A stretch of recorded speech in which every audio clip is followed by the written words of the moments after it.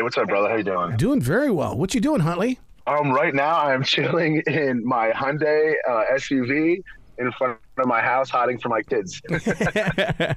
You know what's really cool, though, being in that car, they always tell us people in radio that that's the greatest place to record anything because it's so soundproof. Yeah, I actually, when I first had, oh my gosh, I can't think of the first program I had. I think it was Avid. I was using, like back in like 2006, I used to go in my mom's car and try to record on my laptop inside a car doing my vocals. It was like my hidden secret. Can you imagine somebody walking by and watching you? I mean, I look weird already, so I'm all game to embarrass myself. I totally believe in that mantra because I've always believed they think I'm weird, so I'm just going to prove it. I just accept the fact that I'm weird, and let's just have some fun being weird.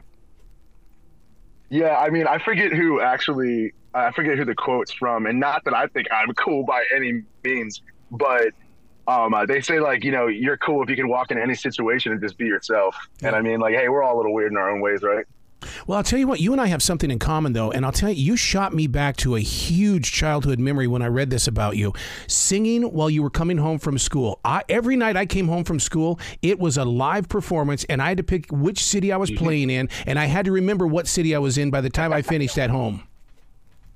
Yeah, that was totally me, man. I mean, I just, this is a really cool opportunity that I'm doing, but, like, I've just always loved to sing my heart out and, like, make people happy with my music. But there's nothing like walking home from school and just hearing your voice, like, echo through the trees or hit off, like, a building and just reverb. It was always, like, my fun place, like, and where I kind of just, I don't know, I didn't care if anyone was listening. I was just having fun doing it. Yeah. What I used to do as a kid, I would go into the chicken house and I would grab a garden hose. I would sing in one end and put the other end on my ear because the reverb was so unbelievable. I love that. I love that, man. Yeah, I've always been addicted. Just like when I used to live at Lake Anna in Virginia, I used to try to sing as loud as I can just to hear my voice like echo across the lake. I just love reverb. I just think as a singer, and maybe you can relate. It's just, I don't know. I'm just really obsessed with like acoustics. Yeah. So I don't know. It was always, it's like a fun game. See, that's the reason why I get upset when these arenas don't let me inside to watch the practice and to sit there and the rehearsals and things, because I want to hear the echo. I want to know where it's going to hit, where it's going to bounce to from there. And then Joe Perry of Aerosmith one time sat down with me and we talked about that, how he does that with his guitar. Lord, that's amazing. Oh my God. Because that echo, there's just something about that echo. Yeah. So you were impersonating Elvis at the age of 4. I like that, dude. That shows some strength.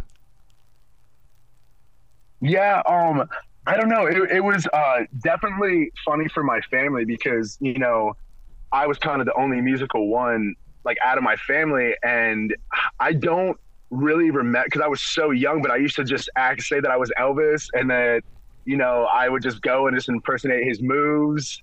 And it's really funny because no one even really was a fan of Elvis in my house, so they didn't really know where I got it from or picked it up. Now would be the best time to put that suit on because, heck, I mean, there's an Elvis right now in the new movie Priscilla. I mean, it's like, man, we're being bombarded by the Elvises. Yeah, right? That's funny. That is funny. I guess he really is popping up right now. It's funny. How do you prepare yourself mentally and physically for 5 nights a week? Because I'm a mobile entertainer. I'm good for 2. I don't know if I could do 5 performances a week. It is a lot. And I just think, like, as a gigging musician, I think that, it's a really fine line between doing it for the money and doing it for the passion when it becomes your job. And, as much as I love playing music, doing 3 to 5, 3.5, 4 hour shows is a lot. And I just think that's where, these communities kind of, I wouldn't say take advantage of, but it's kind of been like the norm, just like, hey, put the artist in the corner for 4 hours. And it's like, no, no professional musician, plays for 4 hours anymore. I mean, I've never seen a show where, like, mainstream artists do that anymore. So I just think over the years, I think that's kind of where I've gotten my power from, is just, learning how to hone in doing those 4 hour shows and not, losing my power, because it does become a lot. Yeah. Like on a Sunday after doing 4 or 5 of them. Hey, you being up there in Virginia and I'm down here in Carolina, one of the things that we may have in common are the grocery stores. I don't know if you have a Kroger or a Harris Teeter up there, but we do live music on Thursday nights in our area.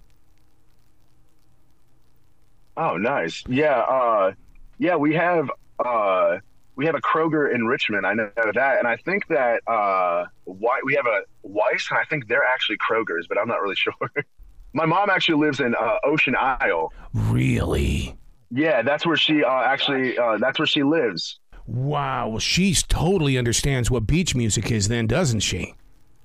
Yeah, she moved from Virginia about 3 years ago. She loves it down there, and she has a hot dog cart business, and she goes to all the concerts. Yeah, so she's literally there rocking out. My mom, she's not really much a singer at all, but she definitely loves to sing, and she loves her music. So I think I definitely found my love of music and style of music through like her influences. And and I just love that, she's out there rocking out, slinging hot dogs and listening to bands and stuff out there. See, I thoroughly believe that people that do things like that still believe that they're on a stage as well. It's showtime. And I mean, they put on that performance to make sure that they sell the dogs, man. Yeah, I don't know. My mom has just always been a hard worker, and I think I just translate that into my music. Yeah. Because I'm 33 years old, and chances really don't always come like this. And I just knew that I had to be ready for any opportunity, and I've been really ready for opportunities and gotten no's. So, everyone's saying like, how is he so humble? How is he so humble? I mean, it's pretty hard not to be humble when last year, I didn't even know if I was going to do this anymore. And right. I go on the voice stage, and then as soon as I get off, I'm changing diapers on the side. It's kind of hard not to be it's just, I just try to be a genuine person and stay grounded, because I just know what real life is. And it's like my family and my friends, and that this is cool. I'm living my dream right now. So it's hard not to be humble. You know what I mean? I do know what you mean. Well, the big thing is that people, I always hear them say, well, I don't know where to find them. Well, Huntley, it's time to let them know where they can find you. What is the website? Where can they get the music, your story? Because I'm sure your website tells your entire story. Well, I actually don't have a website, but you can find me on social platforms like Huntley Music, Huntley Music on Instagram, and Huntley Official Music on TikTok. And you can find me at Huntley on Facebook. I love it. Dude, you got to keep in touch with me, because I know you're going to be recording music, and you've got to get that word out there, reach beyond radio and get into the streaming platform so we can push your music. Yeah, definitely, brother. Definitely shoot me a like too, man, and I'll follow you guys right away. Excellent. Well, you be brilliant today, Huntley. Yeah, you as well, brother. It was really nice talking to you, man.